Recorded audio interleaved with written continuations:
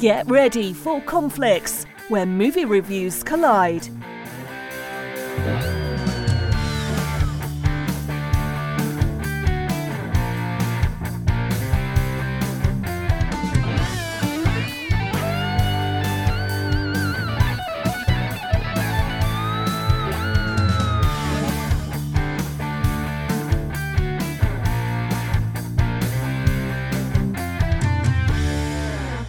Hello, all, and welcome to a very special episode of Conflicts, the podcast, The Ranking.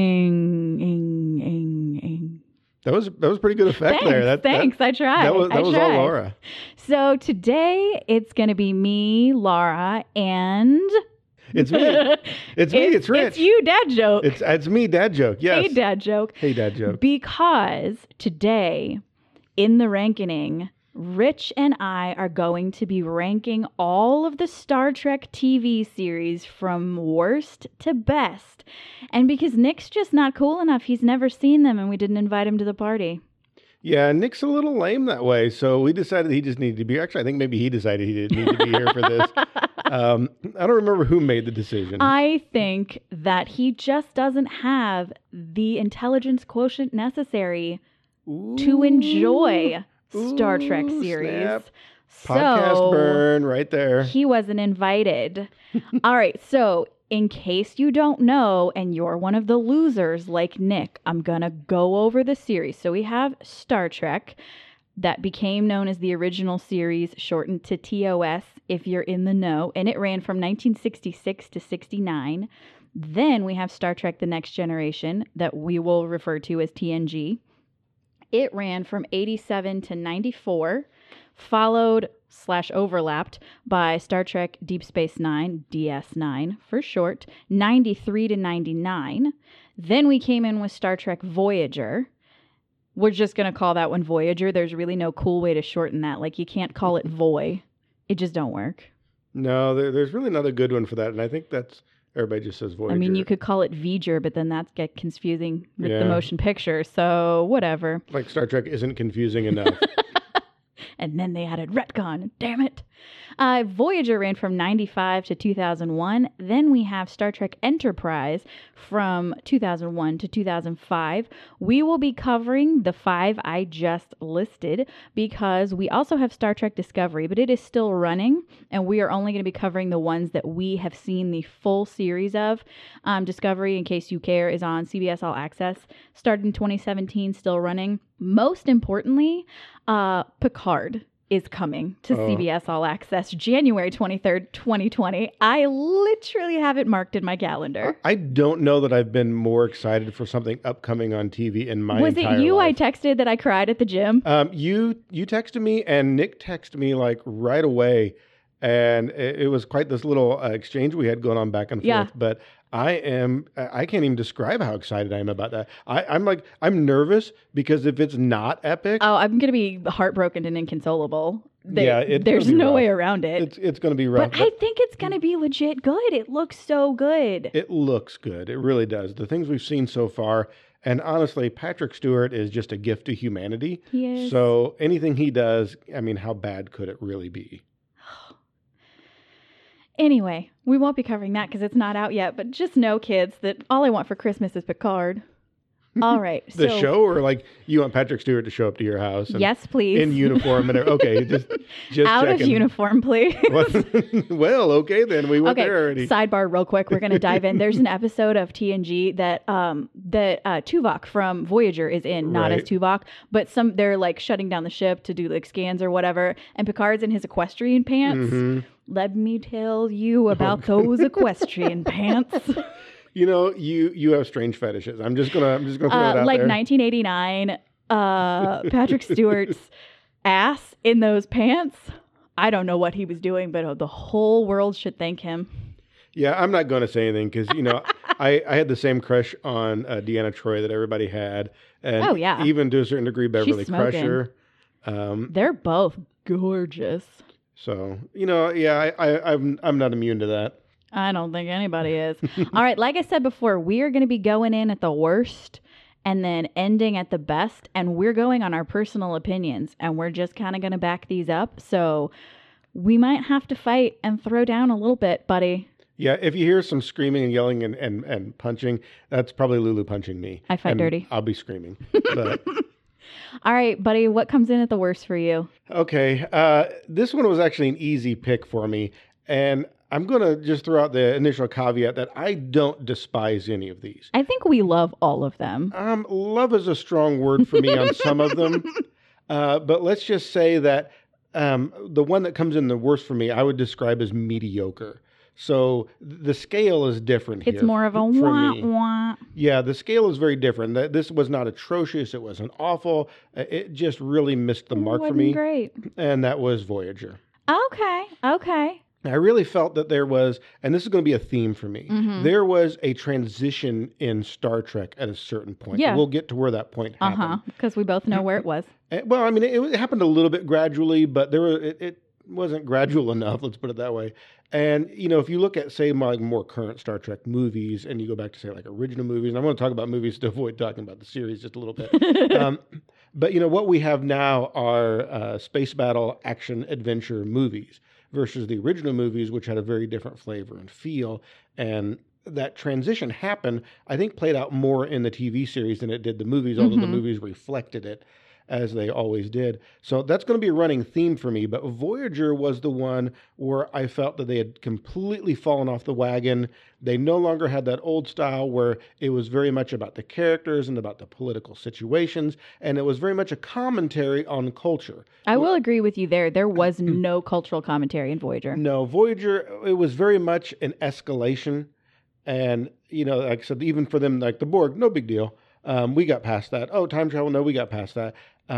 I was so excited about going in because I thought it was a neat idea to have them kind of have their own little playground. I liked the idea of the female captain. I liked some of the things that that we were going to see, and then the execution was just terrible because they forgot to make it Star Trek. Okay, I'm going in a little different, and for me, I have to say it's Enterprise. Okay, we're gonna start with the theme song. Faith of no one's heart. Shut the hell up. What the? No. What's wrong with Bryan Adams? No. All of the no. It went backward. If ever there was a thing we didn't need, it was more information about a time that had already passed. Like, I don't care. No. Why did it take place in the past? It was unnecessary. I thought the writing was really poor. I honestly just thought it was boring, and that made me angry. I will say, because I have a positive about all of these, even the ones that I dislike. Can we just talk about Porthos, the beagle, for a second? In case you don't know, I have a beagle, and I have had other beagles, and I'm a huge fan. I was so excited that there was a dog in Star Trek, and then it was a beagle. Also, because we're talking about the movies, let's not talk about the movie where Scotty mentions how he lost Porthos, because that didn't happen. Interestingly enough, I really enjoyed Enterprise for a while. The first season, I was kind of on board. I didn't mind the, it being in the past. I didn't mind, that they were showing some of the historical aspects of it. And I really felt... You apparently didn't mind the Bryan Adams. I didn't mind the Bryan Adams so much because it was kind of a different thing. To me, mentally, since it was kind of before Starfleet became, what we knew it as later, it seemed to be more of a throwback to... before it really existed. Yeah. It was more of a throwback to the feel that they were experiencing at the time. So I thought it set the mood okay. I really didn't mind any of that. I thought some of the characters were compelling. I thought some of the acting was good. I thought some of the early episodes had some well-written stuff. But I think they pretty quickly went off the rails when they got into the temporal time war. Well, and I think that the fact that, obviously aside from the original series, it's the only one that ever got canceled. Yeah. It ran for 4 seasons. Next Generation, DS9, and Voyager all ran for 7 seasons. It did. And it was struggling on that 4th season. It came in at an odd time because I think as a culture, we were a little worn out on Star Trek because we'd had Star Trek going on for so long. And I think they just shoehorned that one in. Yeah, from 89 straight through to 05. Honestly, I wish what would have happened is that they would have just held on to it and let that be what Discovery is today. I think that they should have I think it was too soon. we weren't ready for another Star Trek series. But interestingly enough, though, Enterprise was next on my list. It comes in at number 4 for me. See, we did a little swapsies there, but you go right ahead and you tell us about your thoughts on the Enterprise. Well, I think I pretty much just did. Like I said, I think it started out pretty well, but faded fast. Mm-hmm. Like I said, and I think some of it was because, people were changing the style of shows that they wanted to see, and they really couldn't find a groove. They couldn't get back to what they were trying to do. But I think they had some great ideas and a great premise. It just ultimately fluttered out. I agree. As I said, my next worst has to be Voyager. I mean, I was so excited for Lady Captain, and I genuinely love Captain Janeway. I think she is one of the coolest captains character-wise, and we're going to forgive her for the early seasons, the hair. It wasn't her choice.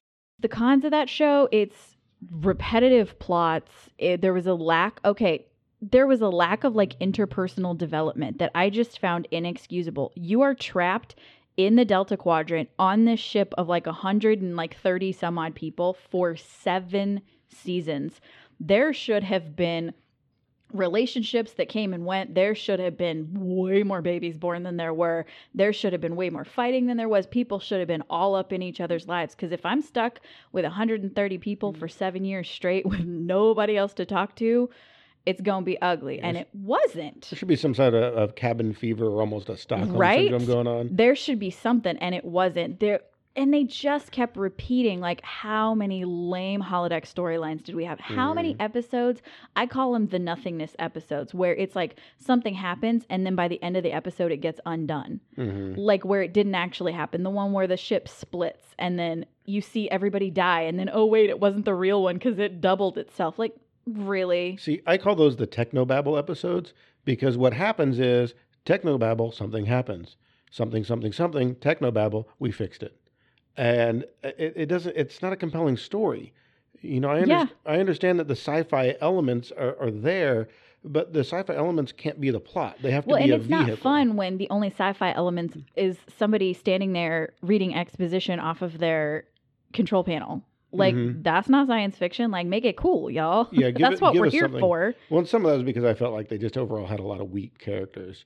I mean, there were only 2, and I think it was kind of supported on the actresses' just pure acting abilities. Yeah. I don't know that the writers gave them enough, but because I mean, hello, poor Harry Kim, who's an ensign for 7 years. Really? Yeah. Tom Paris got promoted and demoted in the time that he was still an ensign. Like, sorry, you suck at your job. We've got nobody to replace you with. Guess you'll have to do. All right. Well, that's enough of me crapping on Voyager. I really did like things about it. I think we loved all the things about this. Anyway, I'm very passionate and love Star Trek. I just hate to crap on it.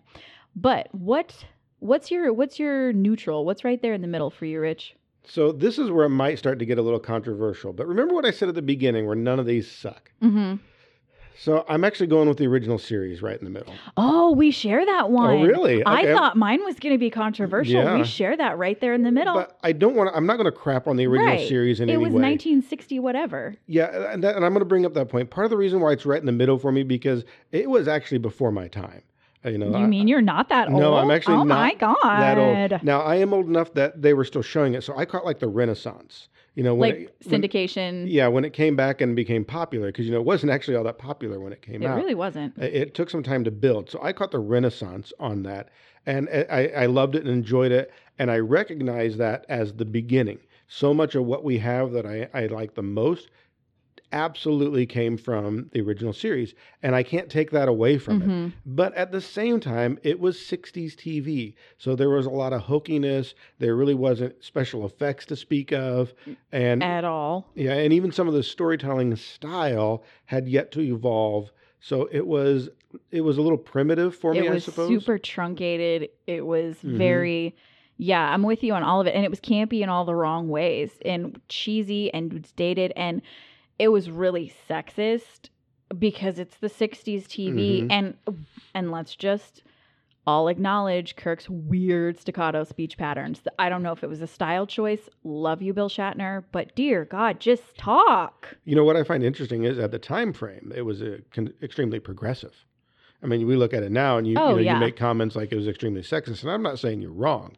I'm just saying at the 60s, like it was literally a show that It was groundbreaking. Yeah, it was so progressive. They had to set it in space and make them aliens just because we couldn't say, no, we're talking about sexism and racism. And I mean, like, I even like totally have that as like my pros for it. It was like, it started it all. Mm-hmm. Like it started this whole universe that we're sitting here talking about that had television series on straight through to 2005 and still is making television series and films today. And it made this huge, beautiful, groundbreaking social statement about women, about people of color, featured the very first interracial kiss ever to be shown on television that had to be shot in a way to pass the censors that you couldn't quite tell if they were kissing or not, because that's the only way the censors would let it pass. And the context didn't make it seem as, it wasn't just these two people are in love. It was brainwashed. Right. Which I've had the pleasure of meeting Nichelle Nichols, and that's amazing. Oh, yeah. No, have I not ever told you that? No. Yeah. Nichelle Nichols and Will Wheaton next to each other.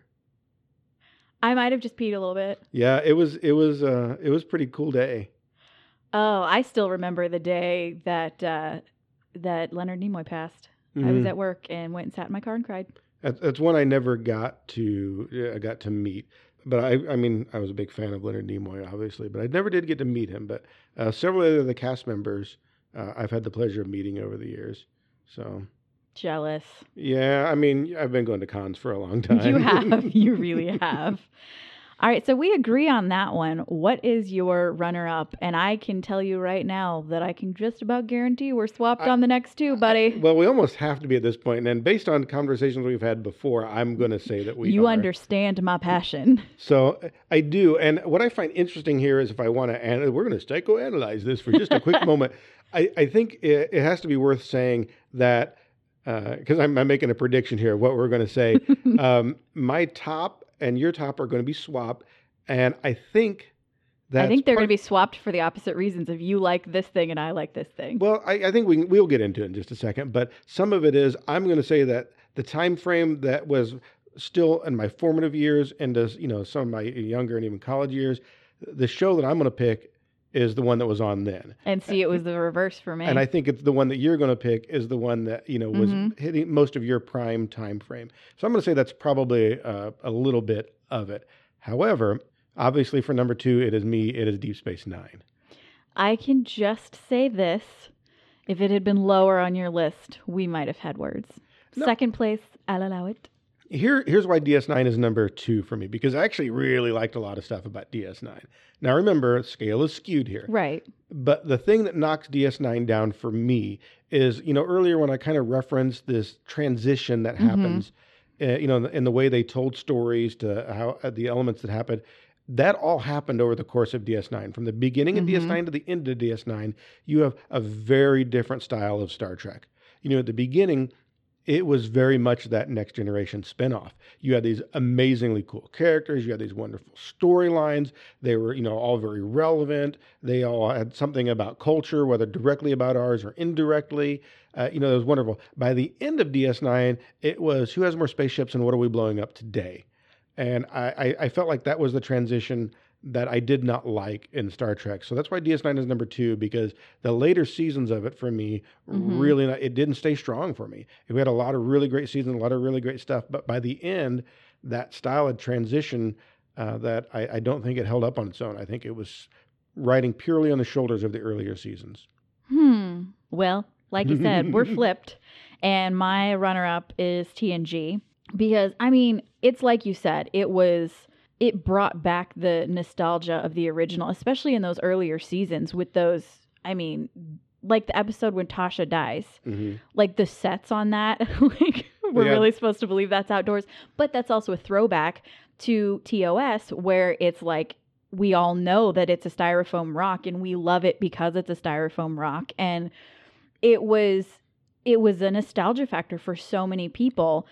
And it brought it back to the mainstream and it kept it relevant. It had really good storytelling. I mean, like that episode where Picard is kidnapped by the Cardassians with the lights. I mean, that's amazing TV. Yeah, we definitely saw a progression in not only the special effects, But you could also see that the special effects budget progressed.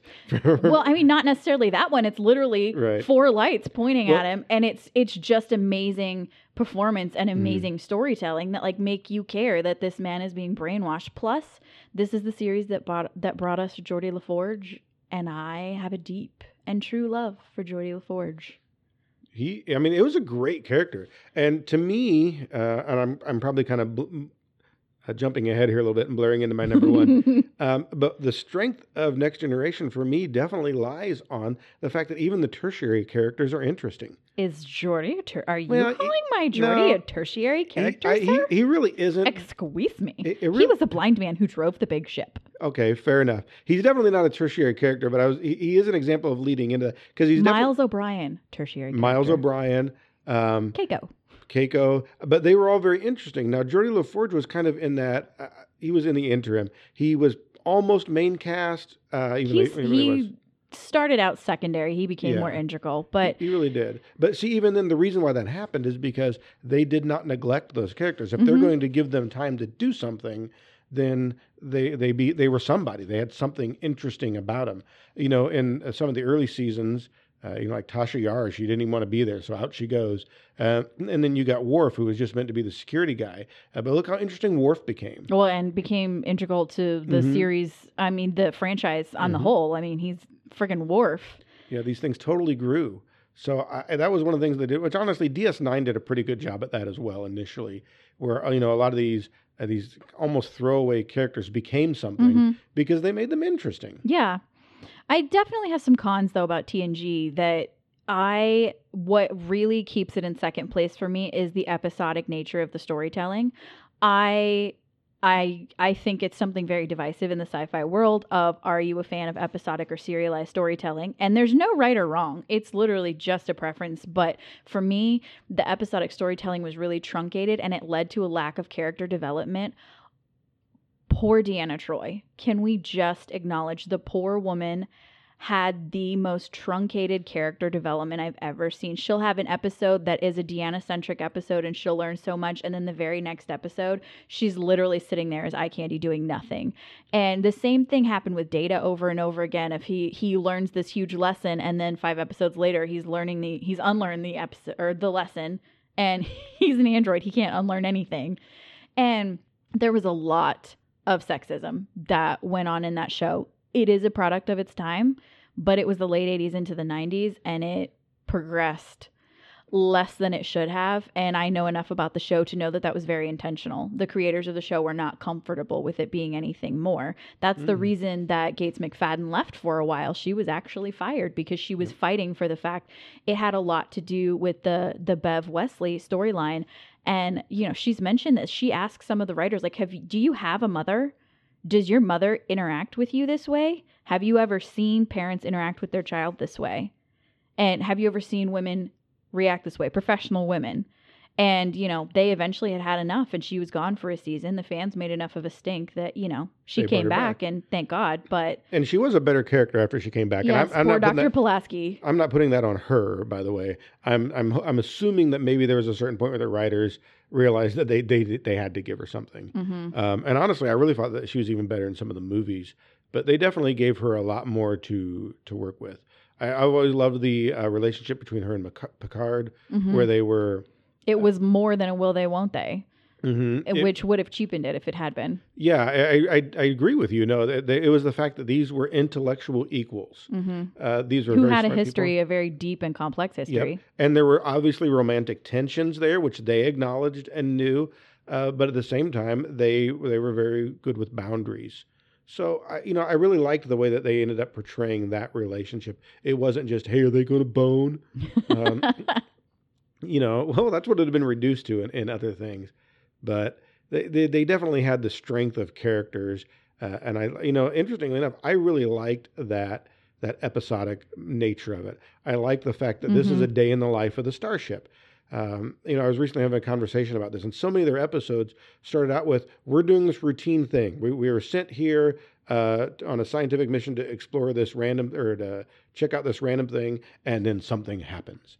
And I like the fact that not everything is super high drama. We weren't sent here to save the world. We're sent here to check out this star that's imploding, and we want to get some research off of that while it's happening. Well, you know what? That is the perfect segue for me to lead into my very best, which for me is Deep Space Nine. And I feel like what Deep Space Nine did so well is while it was a serialized show, it blended the episodic and the serialized so well because so many episodes started with some random scientific exposition and it's, hey, this has come through the wormhole and or this is here and we're going to scan it or we're unloading this or whatever, and then XYZ happens and it leads to something that the episode unfolds, but then whatever happens in that episode changes people when it carries through to another episode. So it's episodic serialized in that there are many standalone episodes that you don't have to have seen the whole series to get and appreciate,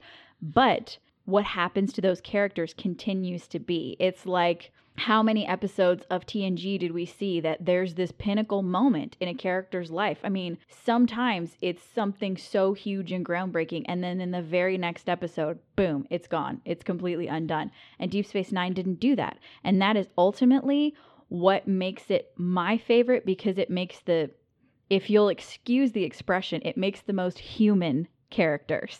I don't disagree with your point. Next Generation did suffer a little bit from the fact that I don't think they didn't plan it that way. I think DS9 had the advantage of they learned some of this from Next Generation. You can very much see. And Ira Bear fought for it. Yeah, he fought hard. Well, you can very much see that Next Generation that was not filmed in sequence. You can tell that the way they were and released, they didn't care. No, they really didn't. That was a production decision. So I agree with you that I just don't think that it weakened it enough for me by any means. I think you hit the nail on the head earlier when you were talking about that sentimental. I can still tell you the first episode of Deep Space Nine I ever saw, and I was 8 years old, and I can remember the room I was sitting in and what I was wearing when I watched it, because I was wearing my favorite jammies because I was sick that day. And I was much older. And it also, my other pros, because I'm not going to shut up about this because I love this show so much, it had the most badass women characters that we had seen yet in the Star Trek universe. Kira Nerys, one of my favorite female characters in science fiction, period. I love her and how complicated she is. It didn't make the Federation perfect. It didn't put on blinders and say that it's the be-all, end-all. It had amazing characters and character development, and all of that, to me, was just so amazing. Now, everything has a con, so I do have to include the writing got less stellar in the later seasons.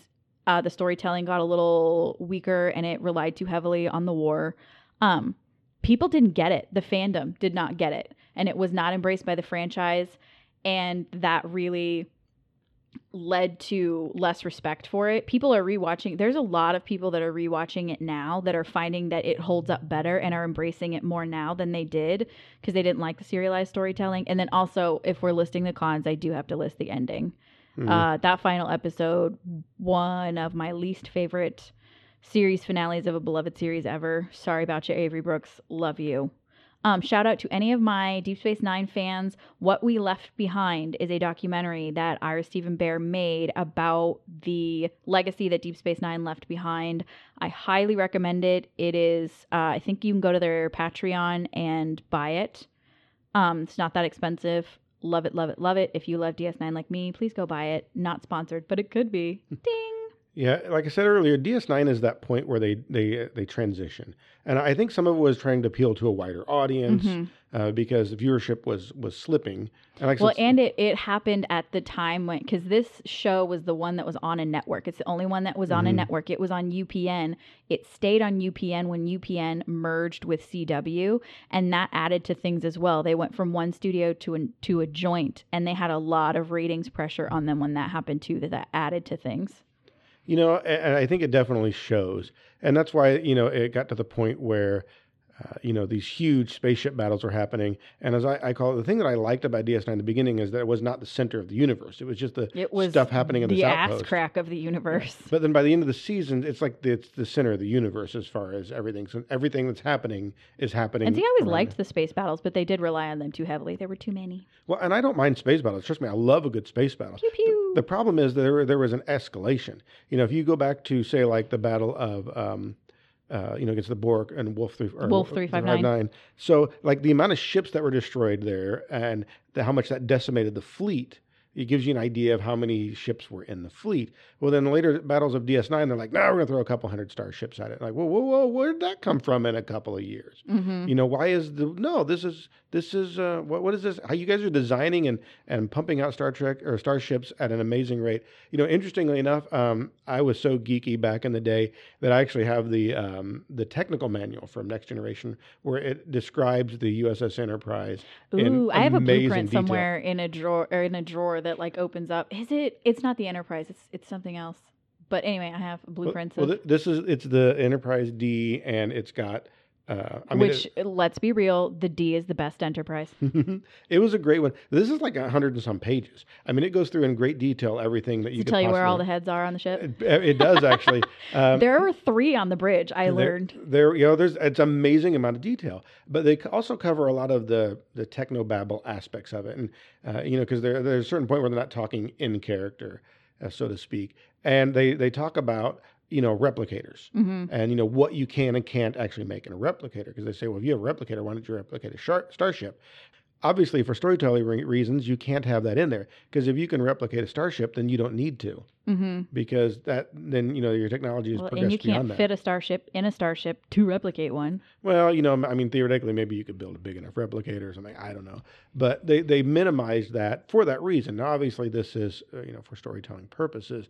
But they get into a lot of that aspect of it, and I always thought it was really interesting because it kind of gave it even chronicled the point from how long it took them to design that starship to actually build it, and there was like 2 years of shakedown cruises. Was it at the shipyards in Mars? I don't remember which shipyard that was. Because Cisco worked there before he was assigned to. Because they actually laid down the hulls all at once. So like they said there's going to be X number of hulls, and I want to say it was only like there were 6 hulls and maybe 2 extras for they could finish out later. It was a very small number, and so those were the only ships that were going to be produced. And I think the 2 initial were the actual Galaxy and the Enterprise, and this takes time. And then over the course of Deep Space Nine, suddenly they're being able to produce hundreds and hundreds of ships, and I don't understand how this was happening. They contradicted themselves, and I didn't like it. I thought this is dumb if you're just going to keep escalating things. But let's be real. If we're going to talk about all the time Star Trek has contradicted itself, well, fair we're going to be here until next October. That's a pretty grand scale to it's true. Start making very shit true. up. It changed the feel of it, and that's ultimately for me why Deep Space Nine got knocked down to number 2. Because by the end of the seasons, they were doing that stuff. And they were relying on it pretty heavily. I'll grant you that. But the characters there were great. Next Generation is just it for me. It was the first show in my life that I watched religiously. It was the first show that I couldn't wait for an episode to come on. And I actually planned my life around it. I scheduled, shifts at work. So I could be home that night. Back then, kids, you didn't have the Netflix, and you had to make appointments to watch your television. And we barely had VCRs. Let's be honest. The rich folk had the VCRs. So I was actually in college still when Next Generation came out, and Deep Space Nine came out in '93. Yeah, it was a couple years later. So I didn't have a VCR when I was in college. Well, yeah, because you weren't a millionaire. Well, I mean, you could afford them, but broke college kids didn't often afford them. I actually got one. I want to say it was like '94. Because my parents got a new one, so I got their old one. Oh, classic. Which worked pretty well. It might have been 95. I don't remember exactly what year I got their old, used-up VCR. You got the hand-me-down. Yeah. But, so you had to be there to watch it. It was a thing. And that's the first show that I was ever really mine. I ever really, had some ownership over it personally. I 100% understand. All right. Since we have, deep dive, nerded off on the Star Trek series, I have to ask you 2 very important questions before we depart. Okay. All right. Who is your favorite captain of the franchise? Okay, I'm gonna say something a little weird here because he technically wasn't a captain for much of it, but I am just a huge Will Riker fan. Okay. He's barely a captain. He was commander for an epic amount of time. He was. Now, if you remember, in storyline wise, though, he was actually offered a command. He and was gave it not up. very far in. He gave it up to. Well, he was offered a command beforehand too, and he gave it up to be first officer because he on wanted the to serve Enterprise, on the flagship. on the Enterprise on the flagship. He wanted that so bad that he was willing to be first officer. And then he stuck around for like 12 years. And then he passed up several other commands for it. And then obviously at the end, he finally becomes captain. What is it about Riker that makes him your favorite captain? And I know the answer. It's that early episode where he's wearing that asymmetrical shirt and that one nipple's hanging out in his hairy chest. It is his complete inability to sit in a chair properly. Have you ever seen the video of him doing the supercuts where he always steps over the chair because he's a tall, lanky son of a gun? The poor guy hurt his back, and then in the early seasons, they gave him those onesies, and all the dudes were like, my nuts. No, here's what I like about Riker, and don't get me wrong, I love Picard. You're never going to hear me bash Captain Picard in any way, but Riker was more my dude, right? He played trombone. Mm-hmm. I played trumpet. He liked jazz music. I like jazz music. He was always happy. He was a space slut. You're a space slut. No, I'm kidding. Let's just say I aspired to be one. I failed miserably, but I aspired to back in the day. I always have respect for Riker as the OG tried and true space slut. He kind of was. But he was also, like I said, he was always happy. He was always positive. Even when things got tense, he was pretty much an upbeat fella for the entire time. And he was also fairly sarcastic. Mm-hmm. But he was very loyal to Picard. He was very protective of Picard. And his friends. And his friends. He did the things that first officers should do. And did them very well. Mm-hmm. And, I really liked those aspects about him. So in many ways, he was actually my favorite character. So I'm cheating a little bit because... Hey, at that last minute, I said in the franchise, and at that last minute, the literal last hour and a half of his part of the franchise, he became a captain. He does. And that's why I'm getting by on a technicality on that one. So I'm just a huge fan of Riker. I also think that he made the best director. He did make a very good director. I have to go with my obvious choice for my favorite captain. And even though he started out as a commander... Sisko is my favorite captain because he is the most interesting and compelling and relatable. He starts out as somebody that doesn't even want to be there. He's begging to leave. He's damaged. He's wounded. He's a parent. Hello, groundbreaking. Captains can be parents. Well, he eventually becomes a captain. And he doesn't lose himself per se. He becomes more comfortable in his place and he learns to love where he is and eventually ends up staying, but he's still himself. He's still that human. He's not the omniscient. He's not the always perfect. He's not the never going to make a mistake. I did like that about Sisko. I thought he was a great character. Honestly, if I had to rank some of my favorite characters in all of the universe, he'd probably be in my top 5 at least. Yeah, because he's amazing. And I have a hard time knowing. That'd be a tough list to rank. But...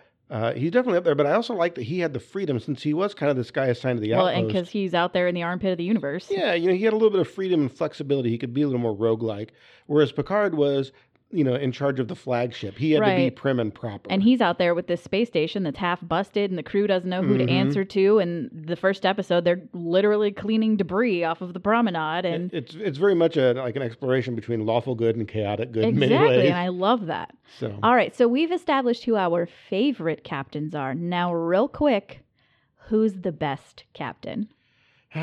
This is a real tough question because, then we get into this weird pedantic conversation about what makes one the best captain. You're the head of Starfleet, and you have to award the gold star to the best captain. Who is it? I'm giving it to Kirk. OMG. WTF. Okay. What franchise have you been watching? Okay. He breaks the Prime Directive every other day. He does, but here's why Kirk is probably the best one. I am gobsmacked at how wrong you are right now, but go ahead. Well, no, hang on, hear me out, because I have I don't want to say a theory here, but I have a reason why I picked him because... And it's wrong. I don't think I'm going to disagree with any of your arguments, but at the end of the day, Kirk got everything done. Like, so the ends justify the means for you. a little bit, but if you're looking at who actually got the most accomplished, I think at the end of the day, you got to give it to Kirk. And and trust me, this is a very, very tough decision for me because I want to go with my gut and say Picard. But if I'm actually going to, it's the right answer. But here's the problem. I think to a certain degree there's a bias between not Picard and Kirk, but between Patrick Stewart and William Shatner, because Picard was just so much of a better actor. But I don't think that necessarily makes him objectively the best captain. No, he's the best captain because he's the one that always kept that professional distance. And that's at the end of the day what matters. I mean, how many times did he follow the Prime Directive to the letter of the law? I mean, look at the Crystalline Entity episode. Like, this lady's like, destroy it. It's killing whole planets. And he's like, I can't just destroy it. It deserves to live. The same with Hugh in the I, Borg. Hello. He had already been a Borg, and he's like, no, we can't just kill it, and we can't go kill all of the Borg because they deserve to exist, because he is an enlightened being who knows his job and who does it so very well. Does that make him my favorite captain? No. Does it make him the best? Yes. See, I think we hit on something, though. I think I actually hit the nail on the head a little while ago when I said it's the difference between lawful good and chaotic good. I think the difference is you're lawful good and I'm chaotic good, because I picked Will Riker and Kirk, who are clearly on the chaotic end of the spectrum.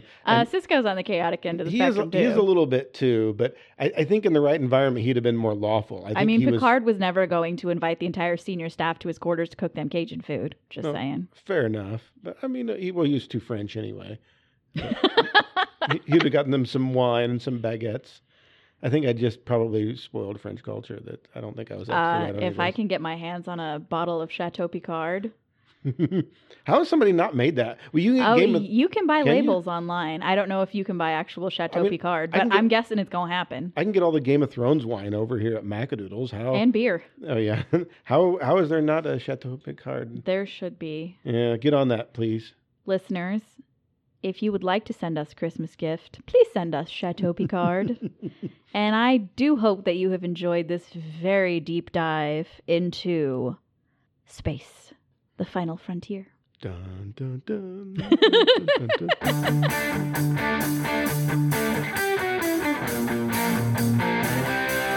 dun.